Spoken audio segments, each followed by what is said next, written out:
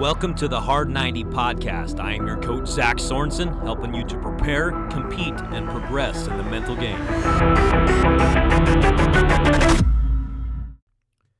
How penguins learn to fly. So I'm going to tell you a story about penguins and how penguins can learn how to fly, and then I'll deliver the message on why this is an important part to talk about right now in your mental performance training. You see, once upon a time, there was a penguin who was online, dinking around, kind of just surfing the web, doing whatever he does online. And he came across a website of a motivational speaker who specializes in teaching pigs how to fly. The penguin was amazed and thought, if this person can teach pigs to fly, maybe he can perform a miracle and also teach penguins how to fly. You see, many of his buddies feel like they kind of got the short end of the stick, being a bird but not being able to fly. So he's like, hey, let's address the issue. Let's see if we can figure out how to make it happen. So the penguin emailed the motivational speaker and asked him if he could teach the penguins to fly. And of course the response was, of course I can, no problem.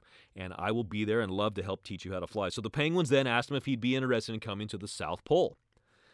The speaker says, I would love to come teach your penguins how to fly, but it's going to be very expensive. No problem, the penguins said. They raised the money, and they got the speaker to show up to teach the penguins how to fly.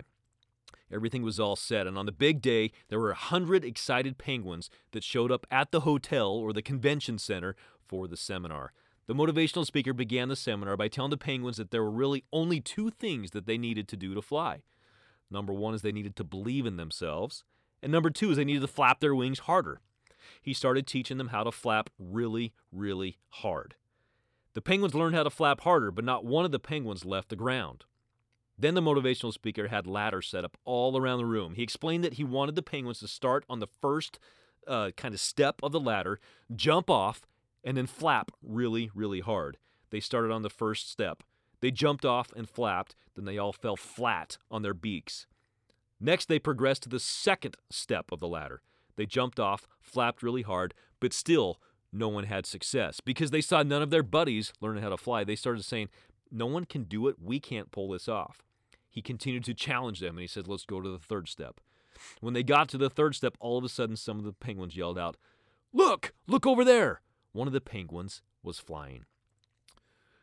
Their penguin buddy was up and flying for about 10 seconds, and that did it for them. As soon as the penguins saw that it was possible, they all started to believe, and then just like you might imagine, guess what happened? One after another, they all started flying.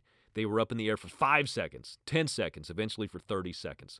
By the end of the day, every single one of the penguins was flying for as long as they wanted. The seminar was a success. When it ended, the speaker didn't just get a standing ovation, he received a flying ovation. After it was all over, they all received certificates that says they were now a flying penguin. Okay, so that is the story on how penguins learn to fly. You may be wondering why I'm telling you this and why I would bring this up at this point. The reason why I'm bringing this up to you is because the story's not over. What are the points to the story? All right, first of all, you got to believe that you can do something.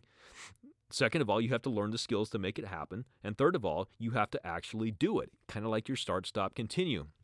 However, the story isn't complete. After all the penguins learned to fly, after all the penguins received their certification that says they were a flying penguin, they all walked home. What's the problem with that? We are feeding you with mental performance drills that you can do day in and day out to help you to become the very best version of yourself. That is why you listen day in and day out, because you want to become better. What are you going to do with it? What are you going to start doing? What are you going to stop doing? What are you going to continue doing? And if your answer is nothing, then this is all for nothing. You don't want to walk home after you learn how to fly. You don't want to be a walking penguin. You showed up to the seminar because you want to be a flying penguin.